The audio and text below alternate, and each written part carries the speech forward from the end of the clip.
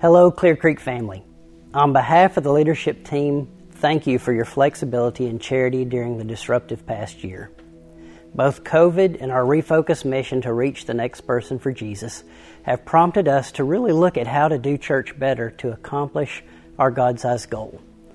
We believe our church will need to continue to adapt our efforts to reach the next person for Jesus. Here's what will always remain the same: our commitment to the gospel of Jesus Christ.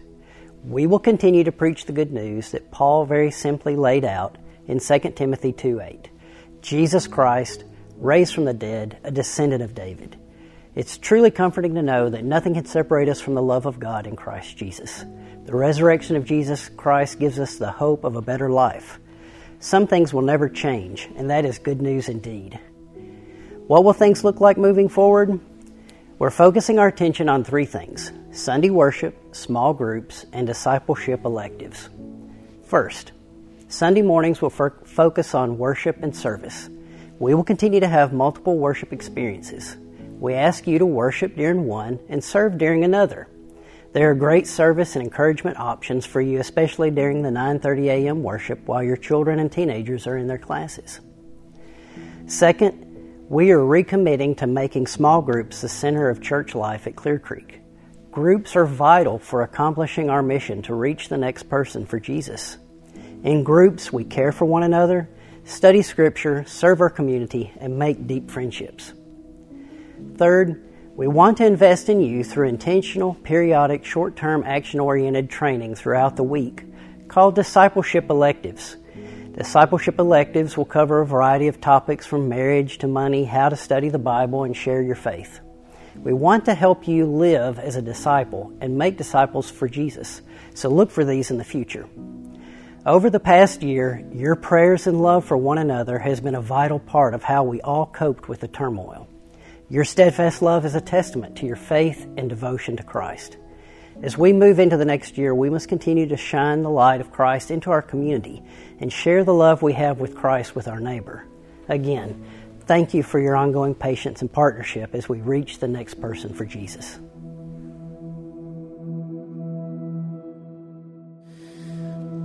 I'm so glad to be a part of a church that is led by such good men who want to give clarity and concrete, here's where we're going. And again, on behalf of the leadership team, we're so grateful for your partnership over this past year in particular. And it's fun each week to kind of see things opening more and more and more. Anyone else just kind of grateful that things seem to be at least going in the right direction? Anyone else kind of glad about that? Yeah. So we'll continue to communicate as things continue to clarify as we move forward, as we as a church reach the next person for Jesus. Well, good morning. My name is Josh. I'm one of the ministers here. If you're joining us online, welcome to our digital family room, where we are all about reaching the next person for Jesus. And we're in a series called Resurrection People, becoming who God made us to be. Now, over the course of these past few weeks, we have been looking at what does it mean to be fully raised to life? What does it mean to be a resurrected person? And the thesis for this entire series has been this one statement, that God wants to save all of you. Not just part of you, but all of you. And we began the teaching by looking at the 5 parts or the 5 dimensions of who you are. This comes from Jesus' words when he was asked, what's the most important commandment, Jesus? And he says, well, it's to love God with your heart, soul, mind, strength, and love your neighbors as yourself. In other words, there are 5 parts of what makes you. You are a collection of thoughts, a unique way of thinking. You have a heart or emotions. You are beliefs or your soul, what you at the core hold true. You are also the strength of your actions and the neighbors or relationships, how you relate to people. All this is who you are. Now, last week, we began by looking at the mind, your thought life. And we said that the thoughts that we have influence so much of our lives. In fact, our thoughts influence our emotions. They influence our belief systems. In fact, we are to take control of our emotions instead of letting our emotions take control of us. And we do that through our thought life.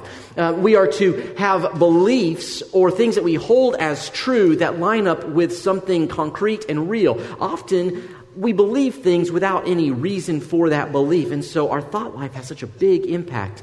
And you remember how we ended last week? We took a moment to declare certain things from Scripture to be true. And I asked you to come up and put some of the truth statements from Scripture that would be informing your thoughts throughout the week. And so we proclaim the truth that we are loved. We are children of God. We are heirs of Christ. We are free. We are forgiven. We have been given gifts by God. We are specially made, handcrafted by God in the image of God. All these promises and truths, because your thought life is so important. Now, today, we're going to look at the last two sections. And we'll look at these two sections for the next 3 weeks. But I want to set the table today to look at who you are in your actions and in your relationships, because what you do influences others, doesn't it? I mean, if you have a good marriage, if you behave in a particularly positive way that has a beneficial help, this benefits your spouse, children, friends. Same with if you're good in your job, if you work hard, if you're a person of character or integrity. And so we're going to look at these two together. And here's what I want us to begin with this morning, is with a provocative question. This is one question that I want to begin today. In fact, there are 4 questions that every person has to address to live a fully resurrected life. I'm only going to deal with one today. But this is such an important question. Here's the question. It's the question that goes like this. Why are you here? Why are you here? In fact, if you just want to sort of really have some fun with your neighbor, go ahead and turn to a neighbor. Go ahead, look to a neighbor. Look to a neighbor, yeah. Pick out a neighbor. And say, why are you here? Go ahead, ask them, why are they here? Okay, now turn to your other neighbor, your second choice, and ask them, why are you here? Go ahead, ask them. Let's just do this litany of love. And if you really want to have fun, you can look at someone with a bit of a sneer and say, Evan, why are you here? And he goes, the money. So, anyway, but why are you here? Big question. And I'm not simply asking, why are you physically in this room, although that's an important question. I'm asking, why are you here on earth? Have you ever thought about that? If God's purpose was simply to save you for heaven, then once you were saved, why did God not simply beam you up like Scotty in Star Trek? Come on, think with me for a moment. If your purpose is simply to get off of earth before it burns, why then did God not simply take you to heaven as soon as you were saved? See, you have a purpose beyond what happens in heaven. You have a purpose for the here and now. Can I get an oh yeah from anyone? And so Paul is going to say, you have been created for purpose, on purpose by God, and if you get it, you can live with the resurrected life He's intended. So Ephesians chapter 2, in verse 10, we're told this is why you're here. In fact, one of my favorite phrases before we get there is by a man named Mark Twain. Any of you like Mark Twain? Any of you know who Mark Twain is? Any of you wish that English would come back to our schools so kids know? Okay, that's another story. One of my favorite quotes that he has is simply this. The 2 most important days of your life are the day you're born and the day you find out why. Henry David Thoreau said that the mass of men live lives of quiet desperation, sort of languishing because they don't know why they are here. Friends, if you are in Christ Jesus, you will leave this morning, I believe, knowing why you're here. And your joy and the joy of those around you, the beneficial presence that you can be, is dependent on you getting this right. And I believe your Savior wants you to get it right. In fact, I believe you're here on earth and on this planet for a purpose, and you are a blessing, even if you don't yet know why. But I want to show you. Ephesians chapter 2, Paul says it this way. He says, for we are God's, say this word with me, handiwork. That word is the word poema, which means poetry. You are the poem of God written into human form. You have a purpose, design, structure. You have a tempo, a meter. You are made on purpose. And he says you are created. You were made. Not on accident. You were handcrafted. You were made for a purpose. And that purpose is to do good works. Everyone say this with me. It is to do good works. To do good works. You say, why am I here? It is to do good works. Say, why am I still around after salvation? It's to do good works. And Paul says, so let me tell you though, not everyone does the same good works the same way. We're all wired different. So in chapter 4, he goes on to say that God gives different roles to different people. He says that God gives apostles, prophets, evangelists, pastors, and teachers. Why? He has a purpose for giving you and me a purpose on this planet. He has wired you for a purpose. Now, these are just a few gifts that God gives to the church. There are additional gifts. If you want to read about them, I'm encouraging you to write this down, look them up later.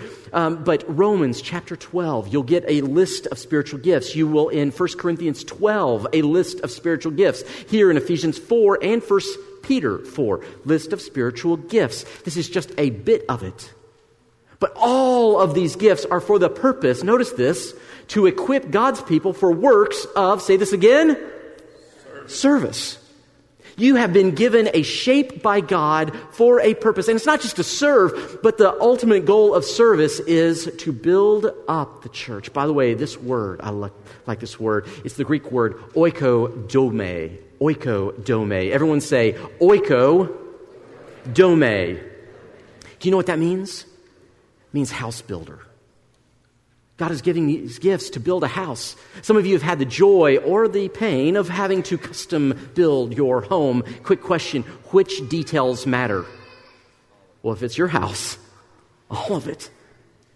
God is using you to build the house of God for the purpose of God so that we will be unified, meaning we're not in different places disagreeing, but we are unified, that we are mature. This word means complete or whole, to be in the fullness of Christ. How many of us would like to be fully like Jesus? How many of us would like our spouses to be fully like, don't raise your hand, but like Jesus? It all comes from this. So what is the point? What is the point? Let me give you the point. I want you to take out your oh-so-awesome note sheet this morning. You should have one on your seat. Grab that blank piece of paper. And I'm going to ask you to do something for me this morning. We're going to walk through 5 parts of who you are. How are you shaped for God's purposes? See, you and I are saved to serve, and I want to show you what that shape looks like. Are you ready this morning? So go ahead and draw your hand on the piece of paper. Go ahead and draw that hand.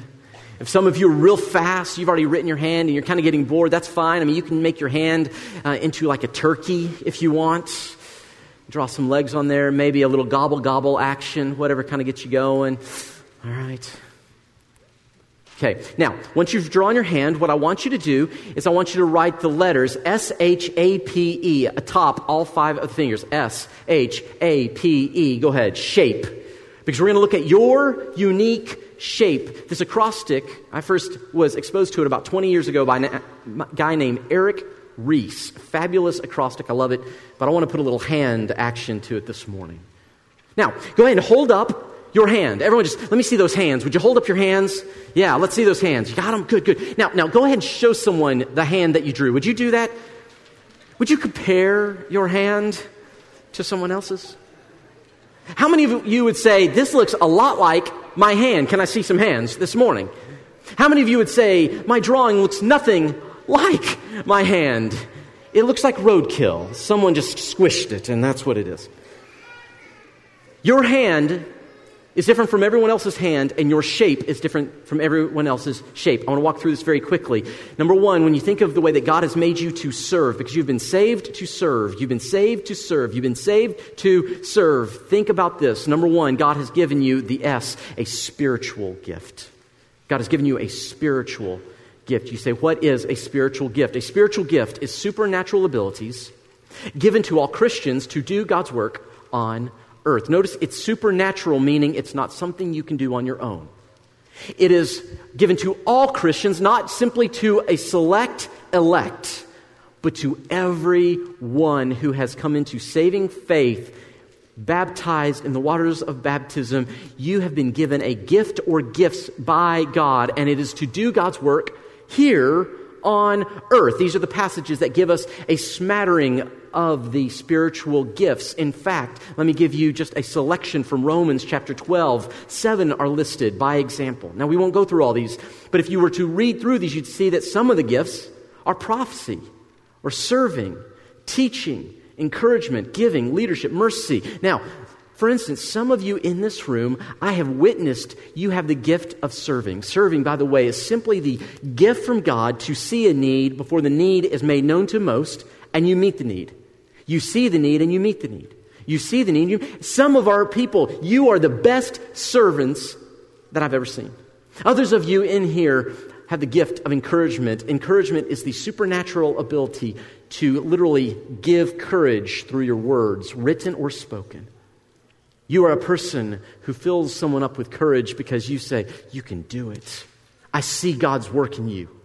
I believe the best is yet to come in your life. There are others in here, I think about my wife, her gift, one of them is the gift of giving. Now, that's not my gift, because the supernatural spiritual gift of giving is that, and I'm going to give you a definition here, is the ability to share money joyfully. Now, I like to give, sort of, but my wife, she loves it. So men, do you know what my job in our marriage is?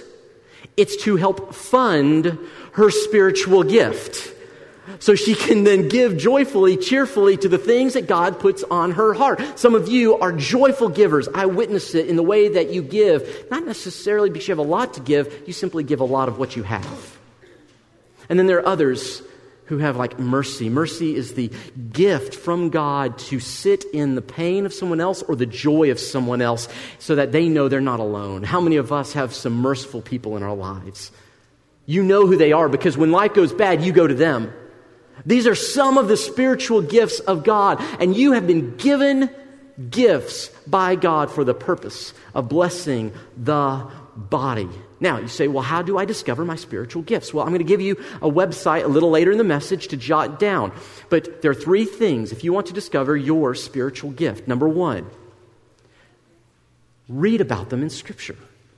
1 Corinthians chapter 12, verse 1, Paul the Apostle says, now, brothers and sisters, about spiritual gifts, I do not want you to be ignorant. Many of us, according to one survey, 87% of all Christians do not know what spiritual gifts are or what theirs are. 9 out of 10 Christians cannot tell you how God has gifted them in a particular way. It reminds me of the friend who one year wanted to give his soon-to-be fiancée a wedding ring, so at Christmas he hid the little jewel box with the ring in the tree. The problem was, before the family gathering, the mom decided to rearrange the tree. And she moved the box. She didn't see it, so she kind of jostled the tree and it fell down into the middle of the tree. Don't you know they spent all of the Christmas holiday looking for the gift, but he couldn't let his soon-to-be fiancée know, so all she saw was him bent over doing this all the time in the tree. And she's like, weirdo. How many of us know that you have gifts that unless you open them, you and the rest of the world will never get to enjoy the benefit? What are your gifts? So number 1, study the gifts. Number 2, ask God. He will teach you. He will show you. Lord, show me what I have that you've been giving me.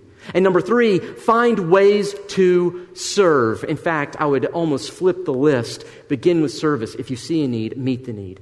Because every gift is for the benefit of the church. And if there's a need that you see, then there is someone God has designed to help fill that. Now, some of us have an attitude of saying, if I see a need, I will tell you about it.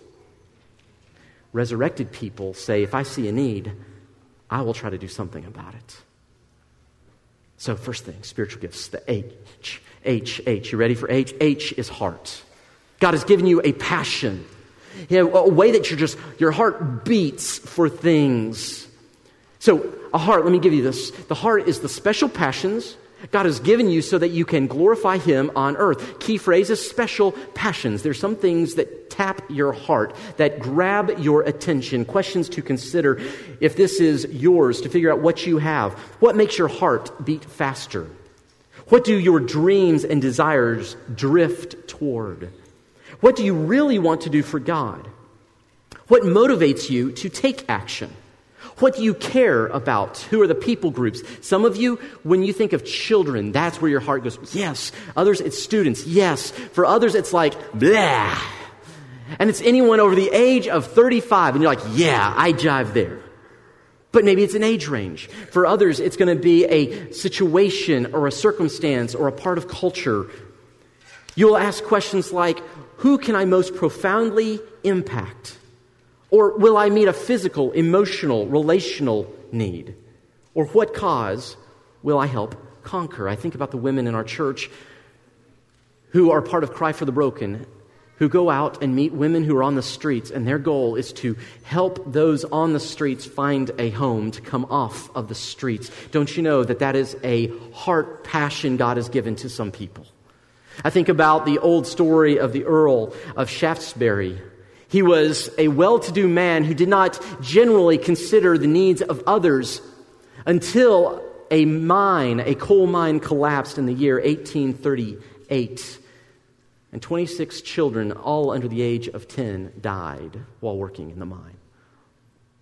This is one of those stories that when he heard about it, all of a sudden it broke the tough veneer of his life. And he began to see the plight of these young children in Victoria, England, who were being put to work at such a young age. And when he heard about the 26 who died, he said, something has to be done about this, and someone has to do something. I will do it. And so God used that heart passion through this man of means and influence to pass legislation that prohibited children under the age of 10 from working, especially in dangerous industries, and shortening the number of hours that the children were required or allowed to work, and they were to be paid more. In other words, the heart passion of one man led to protection of hundreds of thousands of children's lives. Do not discount the passion God gives you to discover the purpose God has given you. All right, let's go. A, these are your abilities, your natural-born abilities. In fact, there we go. Abilities are the set of talents God gave you when, key phrase, you were born, which He also wants you to use to make an impact for Him. This morning, we have been blessed by a group of people who were born with the natural ability of singing. Aren't you glad God gives some of us the ability to sing? Have you heard some of us? Aren't you glad God gives some the ability to sing? There's a group here who share their gift, their natural ability. They were just born with it. This morning, I was reminded of a natural ability I have when I went next door to get a cup of coffee. I went over here to the Starbucks in Food City. You say, why? Well, 2 reasons. Number one, I love coffee, and I also want to know the people there so I can share faith. And so I've gotten to know the baristas, and I was visiting with one of them, and this barista, this girl, she goes, hey, can I ask you a question? I said, yeah. She goes, what do you do for a living? Now, let me just tell you, as a preacher, that terrifies me because I get one of two answers usually, Dennis. Are you ready? One of two. I either get someone saying to me, that's great, tell me more, when I say I'm a preacher. Or usually they go, oh, that's nice. And they just back away quietly. But I said, well, I'm a minister. And she goes, I knew it. I said, why is that? She said, well, because you obviously talk really loud and like to talk a lot. Thanks, John. I'll be here all morning. So, when I was born, no one had to teach me to talk loudly or lots. That is a natural ability or propensity, and every one of you has one, or a group of them. The key is to harness the ability God's given you for the purpose God has made you. Too often, Christ followers harness their ability for secondary purposes, but never the primary one. Your shape is dependent on you grabbing and engaging your abilities. One thing to consider, what activities do you love, do you like, or do you loathe? I say live without, but loathe, really. What things, this may help you to discover what your abilities are. What do you love to do? What do you, okay. And what are you like, no thanks. That will help you discover how God has made you. S-H-A. The P, let's move on, is your personality. How many of us know that some of us have a special personality? Every one of us is wired a particular way. You have a personality. In fact, personality is the special way. Everybody say, you're special. Go ahead. You're special. It's a special way God has wired you to navigate life and fulfill your unique kingdom purpose. Your personality is so very important. Let me give you a few traits of personality. Your personality will include, are you a high or low risk taker? How many in here would consider yourselves high risk takers? If there's a plane to be jumped out of, if there is a dangerous animal to play with, you are all in. Now, how many of us would say, unless bubble wrap is offered, I'm not doing it? Anyone in here? We got some low risk people, right? So your personality is high or low risk. It is also high or low energy. Low energy people, you're my cat people. You know, a cat wakes up at noon, goes back to sleep at 2. You're my cat people. That's part of your personality. Others in here, you're all about the people. I think about Aubrey over here. Aubrey, you are all about the people. And hey, let's get something done maybe, but let's for sure have a party while we're doing it or not doing it. Am I right? Yes, amen. Now I've got some of my planners over here. It's not so much about the people, it's about the projects. Look, I like you, but if we don't get this done, we're wasting time. Amen? No? Anyone? So you've got personality here, people or projects. You've got people, it's a routine. I just like to have the same thing every day. I know what I'm doing, where I'm going, what I'm eating, who I'm with. I just like life on repeat. Others of you, it's like life's a party. Let's do it different every day. So you go to work different ways just because. You visit with people differently just because you are designed wanting variety. Some of us, you want to be out in front. Others, you just want to be able to come alongside and support what's happening. Then there are those who are outgoing and those who are shy. Okay, let's just do this. Where are my outgoing people here this morning? Anyone outgoing here today? Oh, man, see, way over here we got a wood. There you go. Now, notice this. I'm not going to ask my shy people to raise their hand. Why? Because they're shy. You ask them to raise their hand, they're like, nope, not going to do it.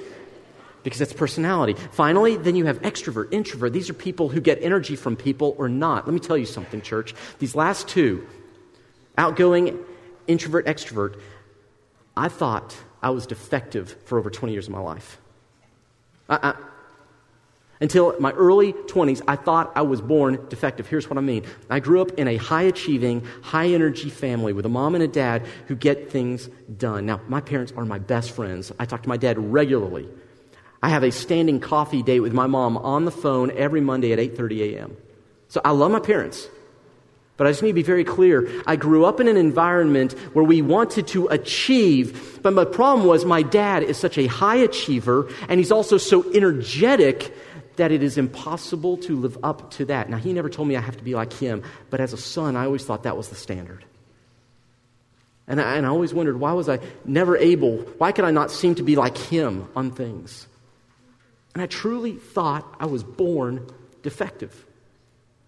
Until in 2003, I think it was, I was listening to a woman named Lynn Jones, a dear friend of our family. She's a psychologist, loves Jesus deeply, and she explained that our personalities are very complex, and she made a distinction that I had never heard before, but I needed to hear. She said, you can be outgoing and introverted at the same time. I said, how is that possible? She said, because outgoing is you're comfortable with people, but introvert, extrovert has to do with where do you get your energy. Extroverted people get energy from being with people. You are the battery for everyone. Introverted people see other people as the thing that sucks energy from them. And I thought, man, if I'm not getting energy from you, something's wrong with me. And then it occurred when she shared this with me. I was like, well, I'm outgoing. I like people, but I have to be by myself for periods of time to refresh and recharge. Isn't it interesting when I realized I wasn't defective, but I was designed by God, and He just so happened to put me in a job where I spend large amounts of time by myself studying the Scriptures, and then I get to be in front of a lot of friends saying, listen to what I heard. This is the gift of God. You're not defective, friend. You were designed by God. And you owe it to yourself and everyone around you to discover how God has shaped you. You have a personality by God for your good and the benefit of others. Real quick, final one is experiences. Oh, sorry, let me put this up here. If you want to get a little bit more about this, great little quick survey. Go to arcchurches.com/disc. It'll give you a quick survey. of your personality and possible spiritual gift mixing. I always give the caveat, these are never perfect, but they may give you a direction to pursue to say, is this how God has wired me? arcchurches.com/disc. Let's move on to the fifth and final one is experiences. E for experiences. Your experiences are those parts of your past, both positive and painful, which God intends to use in great ways. Your experiences are your positive and painful experiences that God wants to use. Friends, if we were to share the microphone this morning, some of us would share great successes. We would talk about those moments that because of experiences, maybe in your business life, you've had such consistent success that you'd say, that's how God has wired me. And it's such a good thing. Others, you have constant relationship connections and you're just good with people. And you say, that's how God's wired me. Or others of you would look and you'd say, well, there's this person I always go to. So this relationship, this is a person who helps me. And so this is it. And then there are others in here, you'd look at maybe achievement in your life and you'd see an award you got. And you'd say, wow, that was really good at that. And you'd look at your past and you'd see all these positives. And some of you, you would share those things and they would be exciting and great. They're positive experiences. But in this room, if you live more than a few years, you and I both know that life is not all positive experiences, is it? There's some painful experiences in this room and online. And for some of us in this room, if we were to ask you to share, you'd just say, I can't tell you what that person did to me in private. I can't tell you the pain that I feel for what I did in this moment, in this season of my life. For some in here, you just think about the pain and it just hurts you. And friends, I need you to hear me for just a moment.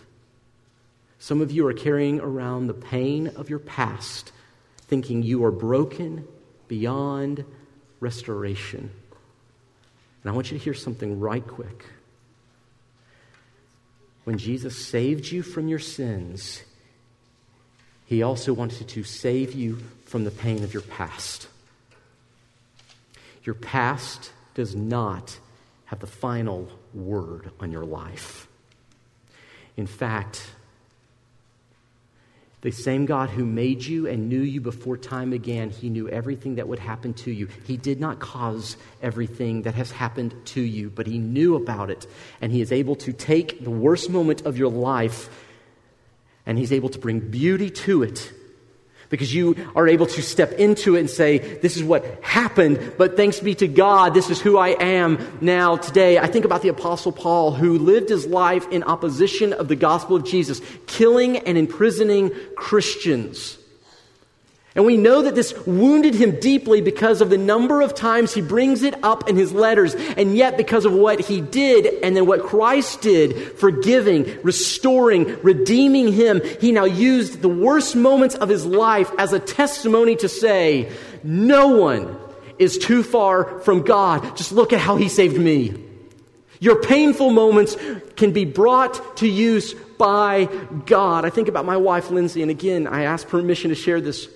But she and I, one of the things about our stories that are different, that she's able to do something I will never be able to, comes from our home life. We both grew up in good homes with a good mom and a good dad.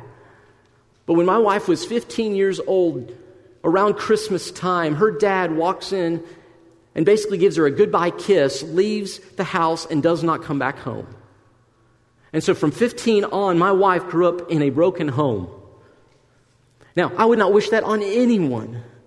And I would not wish the pain that has caused, nor would I wish the separation that has caused. But I want you to know something, church, that God is a redeemer and a restorer even of the darkest moments. I thank God that my parents are together, but my wife, because of her experiences, is able to minister to people that I will never be able to care for in the same way.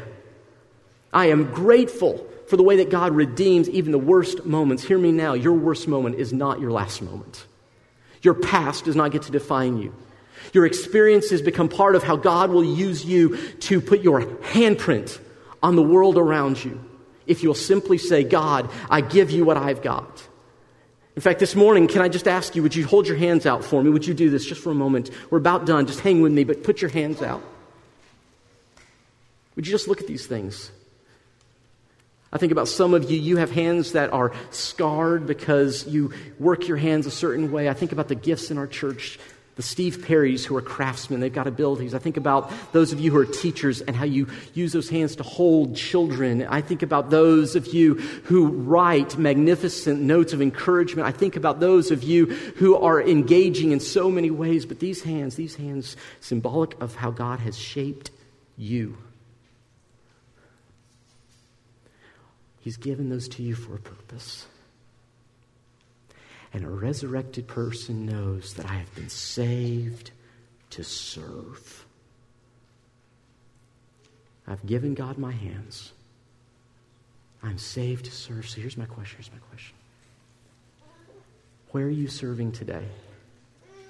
Where are you serving? Because if God gives you a gift, it means He knows the church needs it. What part of your past can you bring to bear and mentor someone else where they are today? What ability do you have that you can leverage for the benefit of the kingdom of God? What personality traits will connect with someone else in a way that no one else's will? Where is God giving you a passion or a heart to make a difference? You've been given a shape. And I'm asking you today, would you step in and use what God's given, because saved people serve people.